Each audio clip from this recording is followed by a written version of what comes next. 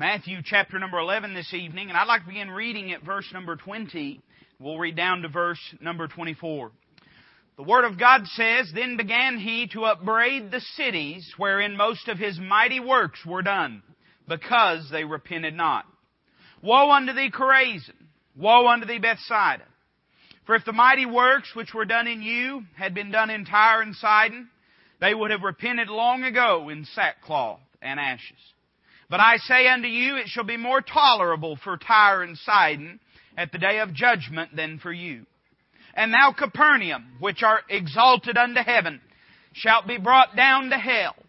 For if the mighty works which have been done in thee had been done in Sodom, it would have remained until this day. But I say unto you that it shall be more tolerable for the land of Sodom in the day of judgment than for thee." Let's pray together. Lord, thank you for the time that you've given us. Lord, help us to use it wisely. Father, I pray that you'd speak to our hearts.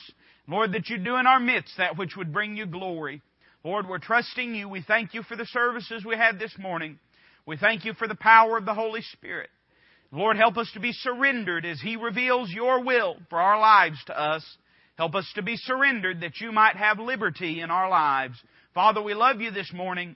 We thank you for it, and we ask it in Christ's name. Amen. In Matthew chapter number 11, we have a principle that is set forth. I want to read to you another portion of Scripture just very quickly, just a couple verses, that I believe sets forth this principle. But you have to understand what the Lord Jesus Christ is doing. In upbraiding these cities that He mentions, and He mentions three of them. He mentions Chorazin, Bethsaida, and Capernaum. Now, Chorazin and Bethsaida were sort of suburbs of Capernaum.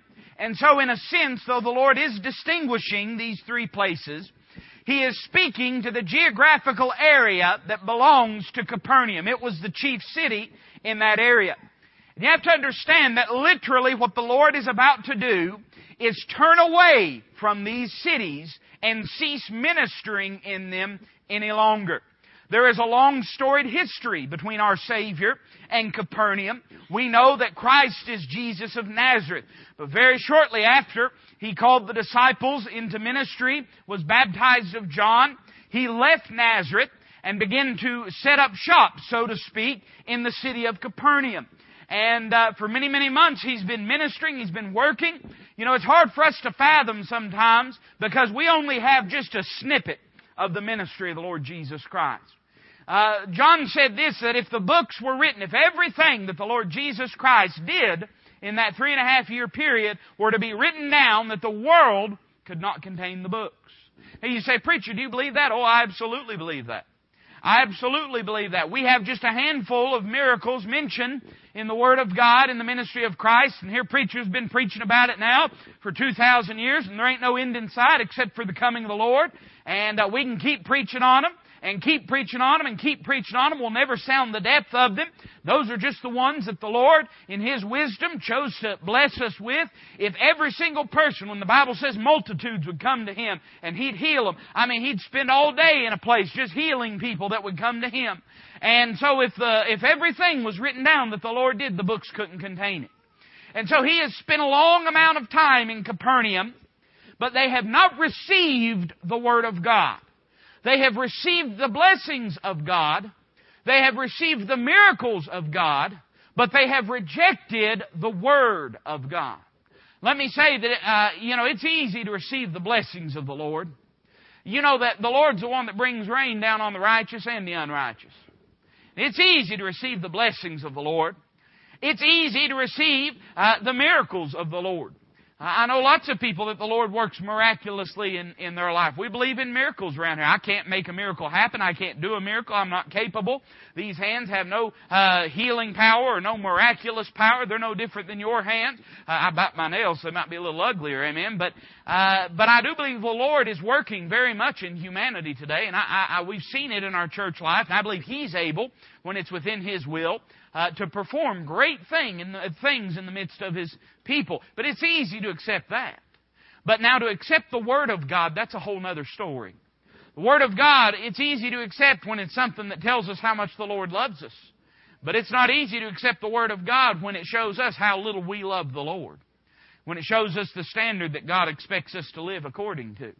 And so they have rejected the Word of God. They have rejected the teachings of the Lord Jesus Christ. And so He is literally washing His hands of these cities. And in so doing, He sets forth a principle concerning the day of judgment. And He makes this astonishing statement. He says concerning Chorazin and Bethsaida in verse 22, He says, "But I say unto you, it shall be more tolerable for Tyre and Sidon at the day of judgment than for you." And Tyre and Sidon were Gentile pagan cities. And He says concerning Capernaum in verse 24, now this is astounding, "But I say unto you that it shall be more tolerable for the land of Sodom in the day of judgment than for thee." Now those are astounding statements that the Lord makes. But as we apply them to our lives tonight, I think the thing that we need to understand is this principle, and I want you to listen carefully, and then I'm going to give you a text verse for it, and then I'm going to give you a few things, and then we're going to go eat cake. Amen? That sound good? The principle is this: what is received determines what is required and what is reckoned. Or could I maybe say it this way, that what is received determines the degree concerning what is required and will determine one day what is reckoned. I have people ask all the time, well, are there degrees of sin? I promise you right now, if you want to get in a fist fight in a Baptist church, ask the question, are there degrees of sin? Because you'll have people in the same little section, you'll have people sitting 4 foot apart. They didn't know they hated each other till it was time to talk about that. And then all of a sudden they'll realize they disagree on it. Let me give you a Bible answer. That's what we want, isn't it? We want the Bible answer, don't we? What does the Bible say? Christ said this concerning the Pharisee: "Ye tithe and mint and cumin, and ye neglect the weightier matters of the law." That's what the Lord Jesus Christ said. Now, that's not to say that sin's not sin. Sin is sin. All sin is disgusting to the heart and mind of God. It's all a stench in the nostrils of God. But by the same token, we find there are certain things that God just says, I am especially offended at. And I'd say there's no question, you read the Bible, that there are degrees of sin. I think anybody that's carnal enough to try to say, well, my sin's better than your sin or anything, hey, they don't have the heart of God. They've not read the Word of God. They wouldn't be proud of any of their sin because it's all rotten. It's all rotten. But there's no question in the Word of God. He said that there are weightier matters of the law.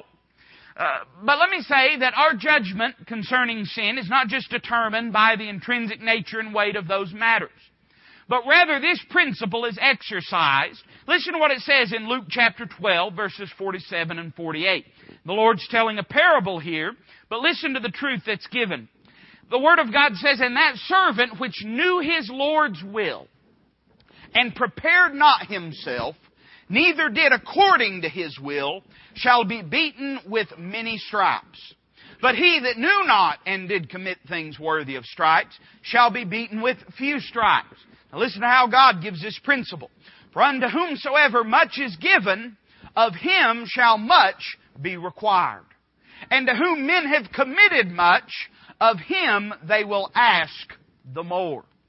You see, our accountability to the Lord Jesus Christ is measured not just by the weight and the intrinsic nature of these matters, but also about the amount of light and truth that we've been privileged with.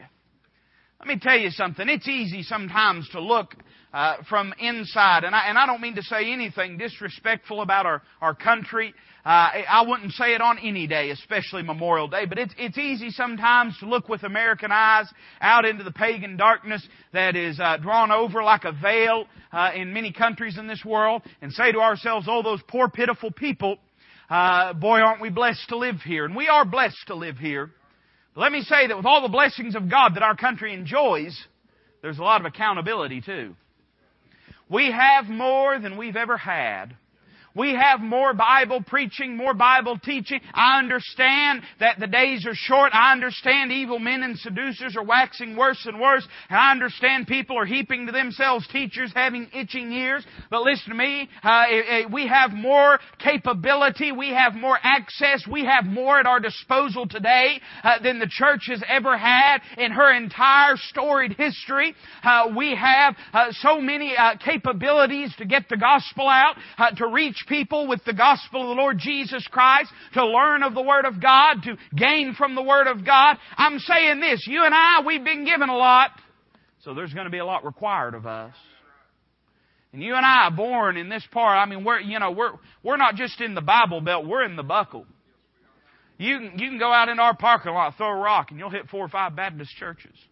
There's so many Baptist churches down here, people just fuss and argue because they don't even know why. They just might as well. Amen? And I understand that it's hard to find good preaching. I understand it's hard to find good churches sometimes. But understand this, we also have grown to a pretty picky place. And we can go to a place, and if we don't like every little thing about it, we can say, well, I'll go to the one down the road. It's part of living in this part of the country. And I'm not fussing. I'm just merely saying we're blessed with a lot of things where we live. Blessed with a lot of things. None of us had to go through checkpoints to get to church tonight. We're not here meeting under cover of darkness and under secrecy to try to keep from being hauled off to prison. I'm saying God's been awful good to us, and there's going to be a lot required of us.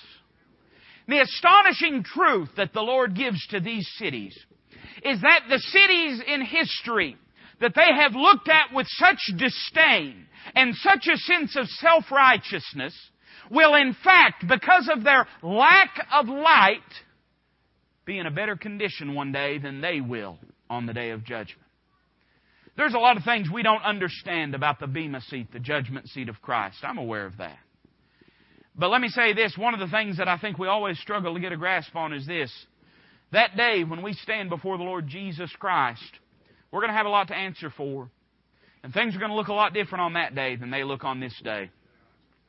Paul only spoke about 2 days in his life. Did you ever notice that? He spoke about today, the day he was living in. He always talked about today and doing things today and serving the Lord today and getting it done today. And then he'd talk about that day. And when he'd talk about that day, he was talking about that day when he'd stand accountable before the Lord and give an account for the things that he had done in his body. And Paul said this concerning that day. He said, for we must all stand appear before the judgment seat of Christ. Knowing therefore the terror of the Lord, we persuade men. Paul understood he had been blessed in a lot of ways. God had shown a lot of mercy on him in his life. And I'll get to preaching here in a moment. I just got to say what God's placed in my heart. But understood this, that so many of the things that he did it in ignorance and unbelief. And so God showed mercy on him. But he understood this, that after God showed mercy on him and God saved him, he had the greater accountability because of the things that he had been blessed with in his life. Growing up at the feet of some of the greatest teachers of Old Testament rabbinical truth that had ever lived, a man that was able to speak several different languages, had dual citizenship, at least as a Jew and also as a Roman, had an open door to go and present the gospel. He said that the love of Christ constraineth me, and I am a debtor both to the Greek and to the barbarian. He understood this. God's given this boy a lot, so he's going to expect a lot out of him. And it may be, friend, that one of these days when we stand before the Lord Jesus Christ, and we point to all the good things that we have done, the Lord Jesus Christ might just look to all the good things that we could have done and say to us, you missed a lot of opportunities. A lot of opportunities. Well, there are a few things that are mentioned in these verses, and I just want to give them to you very quickly. But I want to follow sort of that pattern because I think it's easy to remember that what is received determines what is required and what is reckoned. Now, don't misunderstand me when I say that. There are certain things that are expected out of anywhere. The Bible says that God calleth all men everywhere to repent. And I'm not meaning to say that right and wrong and morality and spirituality is a relative thing. Don't misunderstand me. But what I am saying is this, that you and I living in this country, living in this day, living in the church age that we live in, there's a lot expected out of us, and it's because of the things that we've received and the things that we've seen. And I want you to notice first off some things that these cities had received. Now again, if you were to go through and just search the word Capernaum in the Word of God, you'd find that it pops up quite a few times in the Gospel. Sometimes it's parallel accounts, but most of the time it's not. The reason is because of the time that the Lord spent in this city working and ministering and moving. Now I want to say first off that the city of Capernaum had received, first and foremost, the presence of the Lord.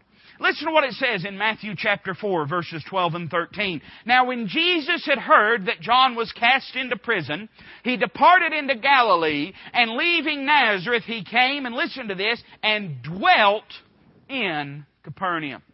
Capernaum had enjoyed the continuous presence of the Lord, His ministry and His working in a way that no other city had, and in a way that probably no other city ever will have until the New Jerusalem sits down on this earth. They had been blessed with the presence of God moving and working and ministering in their midst. Let me say that the greatest thing that the church can long for is the presence of God.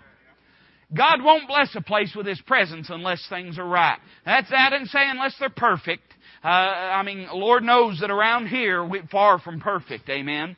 And I mean that seriously when I say the Lord knows that. He does know that. But unless things are right, the Lord won't bless a place with His presence. The Lord will not sit down on a place and move and work and minister unless a place is right. But the Lord had shown mercy upon Capernaum. And in His earthly ministry, the Lord had reached out to them and tried to do something. They had tasted of the presence of the Lord. That's a great and grand privilege. Let me say that you and I in this day that we live in, we've been blessed with the presence of the Lord in a way that others have never experienced. Well, sometimes I understand. I get it, man. I look back and I think, boy, it'd have been nice to be the disciples. I've got the feeling one day we're going to get to heaven and we're going to talk to the disciples. They're going to say, it wasn't all this cracked up to be. They're probably going to say, because we always look back and say, well, I would have done things different than them, and I wish I could have seen this, I could have seen that. You know what the Bible says? The Bible says this. Christ was praying in the book of John chapter number 17. He was praying for those that had believed. And He said that He prayed for those that had believed because they had seen. But He said, I pray especially, Father, for those that believe through their word. And the Lord understood that it took a special faith to believe without the miracles that accompanied the public ministry of the Lord Jesus Christ. But do you understand this, that Christ also said after He departed that men would go on to do greater things than even what He had done. We're blessed with the indwelling of the Holy Spirit. We're blessed with a finished Bible. Listen, we don't even understand the blessing that holding a finished Bible in our hands is. What a blessing to know that we have the Word of God and the presence of God in the Word of God. I'm saying there's a great accountability that comes with that. For hundreds of years, saints have smuggled and secreted away copies, just pages of the Word of God, that they might have some little crumb of the bread of life. And you and I, we've got a completed Bible sitting gathering dust on our nightstands. I'm saying we have the presence of the Lord in a way grander than what Capernaum had. And that's what I want you to gain tonight. I don't want you to gain that us and Capernaum were pretty similar. I want you to understand that the way Capernaum was blessed more than Sodom and Gomorrah is the way that America is blessed more than Capernaum was. I'm saying we've seen the presence of God move in revival and move in a mighty way. Never has there been a country with an open door for the gospel in the way that America has for the length of time that America has had. And that door is still open in many respects with the presence of the Lord. Then I want you to notice, secondly, that Capernaum had experienced the power of the Lord. Now, I don't have time to take you to all these places, but let me give you 3 chapters where the Lord did something mighty in Capernaum. And some of them you're going to even remember as we mention them. Let me say that they had seen the power of the Lord to raise from disease. In Mark chapter number 2, you remember the palsied man born of 4, don't you? The man that was brought to the Lord Jesus Christ when Christ was in the house and they could not get into the door because it was so packed. And so they tore the roof tiles off. They tore the leaves and the branches off of the roof and dug the mud away. Let the man down into the presence of the Lord Jesus Christ. That was in Capernaum. That was where they had seen that God was able to raise a man from a sick bed. They had seen not only that the Lord could raise from diseases, but they saw that He could release from demons. This morning we preached on the man in the synagogue in Capernaum. They had seen how that even the demons were subject to His authoritative voice, to His power. His word was astonishing. His doctrine was with power. And they had seen that God was able, through the person of the Lord Jesus Christ, to deliver a man from darkness. And then in Luke chapter number 7, you remember the centurion's servant, don't you? Who lay at the point of death. And it was in Capernaum that this man came to the Lord Jesus Christ and said, my servant is lying even at the point of death. You remember how the Lord commended His faith, said that so great a faith have I not found in Israel, and so on and so forth. But it was in Capernaum that the Word of God was powerful enough from even that long distance to speak and to heal the centurion's servant. Let me say that they had been able to see that the Lord was able to rescue from death. That even as His servant lay at the point of death, the Word of God was quick and powerful to move and to work and to intervene in that situation. I'm saying Capernaum knew what the power of God was. They had seen God move and work. And let me say that in America and in our country and in our city and in our state and in our church, we've seen the power of God. Listen, I want you to understand something. There's an accountability that goes with a lot of the things that we're blessed with. You understand that? I mean, we talk all the time. This may spook some people, but you'll just have to get nervous, I guess, because I'm not going to be ashamed of things that the Lord does. But we've seen God heal. Now, I don't, when I say seen Him heal, I don't mean we've had us a Benny Hinn service and smacked someone on the forehead. I don't mean none of that nonsense, but I mean we as a church have prayed in obedience to James chapter number 5. We have exercised that spiritual exercise, and we have trusted the Lord, and the prayer of faith shall save the sick, and we've prayed. We've asked God to intervene. It's not always the will of God to heal, but when it is, He's fully capable to heal. And we've seen Him raise folks up out of sick beds. I mean, we've seen folks that should be dead. We should be visiting their graveside today, but they come to church and sit with us. We've seen God do that. God's able to do that. But let me tell you something, church. There's an accountability for having God work in our midst like that. You better believe there's an accountability. We've seen God save folks. We've seen God take folks that were at the point where, they were, if they had not come through the doors of this church, they weren't long for this world because they were fed up and disgusted and sick of it, and they weren't going to last much longer. We've seen God save them and redeem them and change them. There's an accountability that comes with that, church. I'm saying when God moves in our midst, and I say this with a heavy heart because, listen, if there's anybody that was raised with all the privileges, it's this boy right here. I was raised in a strong Bible church, a gospel preaching, gospel believing, but it didn't just stop at the gospel. They preached the whole counsel of God. They taught you the Word of God. They took a stand against sin. There's an accountability comes with that. I'm going to answer to God for every message that was ever preached in these ears. I'm going to answer to God for every work that God ever did that I was a part of or in the midst of. I'm saying there's an accountability there. And I wouldn't love you very much if I wouldn't warn you of that, because the truth is, we're all a part of that. We see God move and work. You better understand, my friend, God expects more out of you because of that. He expects more out of you. So they had seen the power of God. They had seen the presence of the Lord. They had seen the power of the Lord. But I want you to notice that they had heard the preaching of the Lord. Listen to what it says in Luke chapter 4, verse 30 through 32. The Bible says, "But He, passing through the midst of them, went His way, and came down to Capernaum, a city of Galilee, and taught them on the Sabbath days. And they were astonished at His doctrine, for His word was with power." There's an accountability where the preaching of the Word of God is. An accountability. Listen, I know how it is that you wouldn't believe this, but preachers, sometimes they get bored in preaching too, right? I sit in church services, I sit in revival meetings, I go and a preacher has to do that. He has to sort of feed himself. He's got no one preaching to him, and so he has to make sure he's in the midst of preaching. And I know what it is sometimes, just turn your ear off. I've been there, I've done that. But you better understand, my friend, just because you check out mentally, that don't mean your accountability is checked out. You're going to answer one day for the things you hear. I'm going to answer one day for the things that I preach and the things that I hear.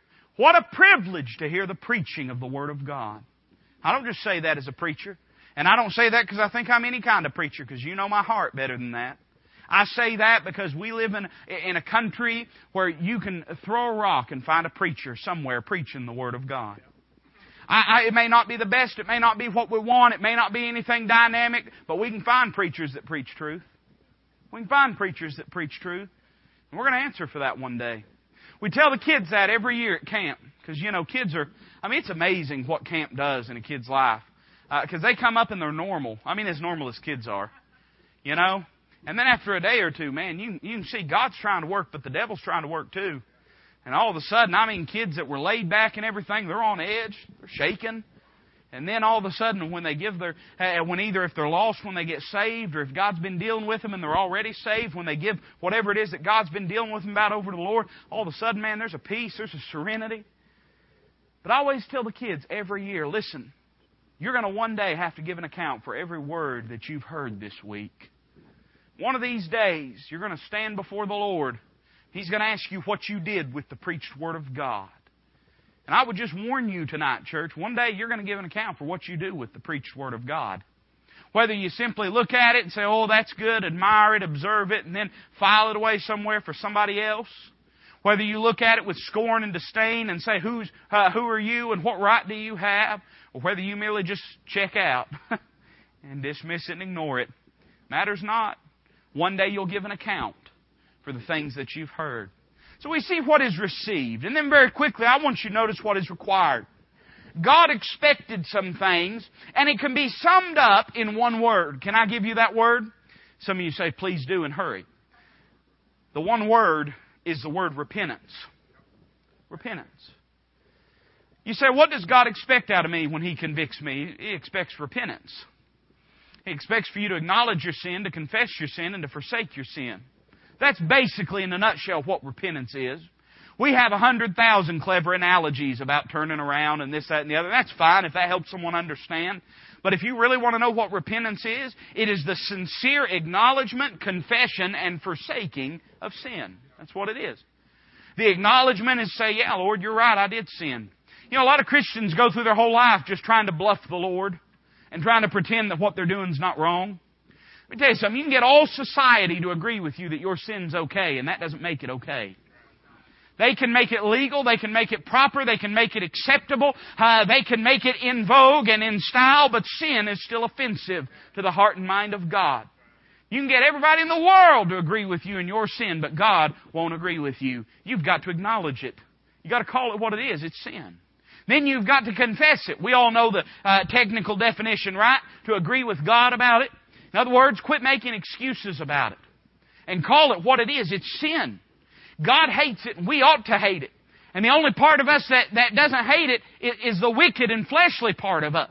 We ought to hate sin. I believe that's the reason that David was a man after God's own heart. It's not that he wasn't a sinner. It's not that he didn't make mistakes. But he hated his own sin. I believe if we'd hate our own sin, we'd be a person after God's own heart as well. And so to confess means to agree with God about it. You know what I try to make a practice of doing? I try to make it a practice in my prayer life when I confess sin to find the ugliest name for it that I can think of and to call it that before God. Because, you know, we have a tendency, we're awful. We're rough on others, but we're pretty easy on ourselves. And we'll say, well, I wasn't trying to lie. I was just this and I was just that. My little boy makes me laugh. You wouldn't think, as young as he is, you wouldn't think he'd already backtalk and give excuses. But he does. You can't tell what he's saying, but you can tell he's doing that. And sometimes we'll get on to him. He'll be doing something. We'll say, Lawrence, snap my fingers.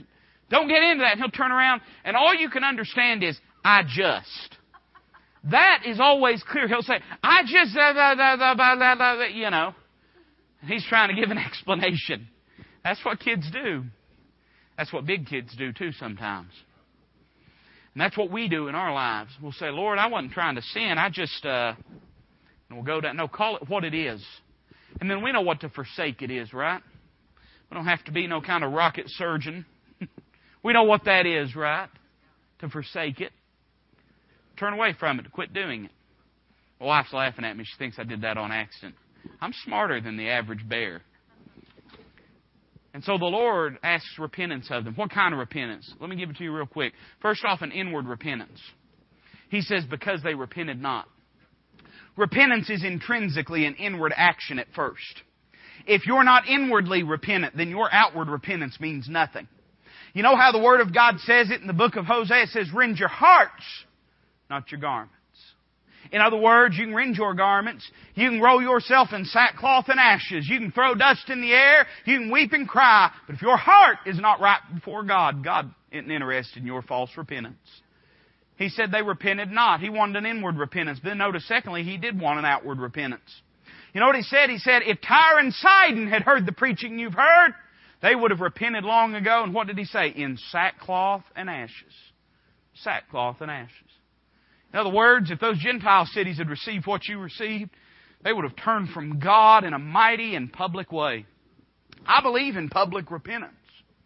Now, I don't. When I say that, I don't mean I expect you, every little thing that you do wrong, to get up before the church and confess it. And well, I had a impure thought about Miss So and So, or I said something ugly about Brother So and So. And my goodness, friend, that tear a church in two in 2 weeks. But I do believe this. I believe that when we've sinned and done something wrong, we ought to be contrite over it. Because a broken and a contrite heart, the Lord will hear. And I believe we ought to get it out of our lives. We ought to take the steps necessary to ensure that those that we've hurt know that we know we hurt them and we know it was wrong. I believe this. Your sin usually includes a number of people, whether you like it or not. No man's sin is unto himself, is what Paul said. No man's sin. Your sin always includes somebody, usually. And an outward repentance would be to go to them and say, listen, I know I was wrong. I sinned. I may have gotten you in a mess, but that was wrong. I shouldn't have gotten you in a mess. And I sinned, and I'm sorry. And then an ongoing repentance. You know what he says about Sodom? He said, if Sodom had received... You know what Sodom and Gomorrah? He said, if Sodom had received what you've received, Capernaum, they'd still exist today. They'd still exist today. Now, one of the things we know about God is this, that God doesn't tolerate sin. He may have mercy, and He may turn from His wrath, but if we turn back to sin, His holy nature requires that He deals with sin. The city of Nineveh is a good example of that, don't you think? You read in the book of Jonah, and God says, I want to have mercy on Nineveh, that great city. He sends Jonah. Jonah, he tries to. Jonah finally winds up in Nineveh. He preaches the message of God. The Ninevites repent. You think, boy, that's a good story. I mean, they're really set now. Then 150 years later, the book of Nahum comes along. And God says, woe to that bloody city. And says that Nineveh will be destroyed. Just because God has repentance or has mercy at our repentance, that doesn't mean He won't come along and judge us later if we go back into that very same sin. So the very fact that the Lord says this, if Sodom had received this, they would still exist today. That tells you this. The Lord's saying that Sodom would have repented and it would have been a lasting work of repentance. You know, part of the problem, I think we ought to have milestones in our life, don't you? I think we do. I think there ought to be things we point to and say, that was a big period of time in my life. That was a big occasion. God did something mighty. But we better beware that our milestones don't become hitching posts. And we get to the place where we think just because we had our heart right with God at one time, we don't ever have to get it right with Him again. Sometimes, you know how people say it? They say, well, got my ticket to heaven. I seriously worry whether they do or not when they use that kind of language. My ticket to heaven. If God saves you, He'll put a love in your heart for Him. You won't always do right. You won't always think right. You won't always say things right. When you do wrong, the Spirit of God will convict you. He'll convict you. And we need to be careful lest these milestones become hitching posts and we just never move on any further. The Lord says this, there ought to be an ongoing act of repentance. You say, how often am I supposed to repent, preacher? Well, every time you sin. You say, well, I couldn't do that. I sin too much. Well, you've got enough of a mind to sin. You'd think you'd have enough of a mind to repent. You know what we want to do? We want to sin retail or wholesale, and then we want to confess retail. We want to sin on the large scale, and then we want to come to the Lord and say, well, Lord, forgive me of everything I've done wrong. Hey, listen, if you can't think of everything, I do believe, Lord, forgive you. But I think a lot of times, if that's just our cheap way of maintaining some kind of fellowship with the Lord, God's smarter than us. You know that? We're not going to deceive Him. Be not deceived. God is not mocked. Whatsoever man soweth, that shall he also reap. So we see what is required is repentance. But then I want you to notice finally, and I'm done, what is reckoned. The Lord says one day you're going to face a judgment. And on that day, God's going to find some things out to be true about you that you would never think. And I want you to notice they're embodied in these three cities that are mentioned. Now, if you're a history buff, then you know what these cities are because they're pretty famous, pretty important cities in the landscape of human history. And the first one that he mentions is a city by the name of Tyre. There upon the coast in northwest area of Israel. It was a Gentile city, but it was one of the most important port cities of antiquity. And Tyre was a city that was famed for its strength. Situated with part of the city on land and another part of the city about a half mile out from land upon an island, it took Alexander the Great 2 years to sack and destroy the city of Tyre. Alexander the Great had probably one of the most capable armies in human history, and it took him 2 years to defeat that great port city. They were famed for being impenetrable and being strong. You know what the Lord says about Capernaum? He says, one of these days when you stand accountable to the Lord, God's going to look at you in a worse light than He looks at Tyre. Wonder why Tyre didn't ever repent. There were times when they had a spiritual influence. In fact, at one point, Hiram, the king of Tyre, sent cedars of Lebanon to David that he might build a house for himself and a house for the Lord. They had somewhat of a godly influence, but still they were a pagan city. You know why that is? Because they were prideful in their strength. They believed, as a port city that was impenetrable by human army, that they did not have to bend or bow before anyone, and certainly not before the God of the Jews. And so they rejected the word of truth. Strength has sent a lot of people to hell. That's not a deep statement, that's just true. Personal strength, the strength of resolve, the strength of will, self-dependence and independence. This notion, and listen, I thank the Lord that we live in a country that at least ought to be about independence. But when it comes to the Christian walk, my friend, it's not about independence. It's about absolute dependence upon the Lord Jesus Christ. There's been lots of folks that live their life, they've done their thing, no one's going to tell them what to do, no one's going to run them, nobody's going to make them do anything, and that includes the Almighty God of heaven. And the Lord says this about Capernaum. Capernaum, I see that you are more prideful in your strength than the ancient city of Tyre was. More prideful in their strength. Man, they really thought they were somebody. They were Jews. They were Jews of Jews. In fact, it's said, a lot of folks believe, and I sort of lean this way, that the city of Capernaum was named thus because it was the home city of the prophet Nahum. Capernaum.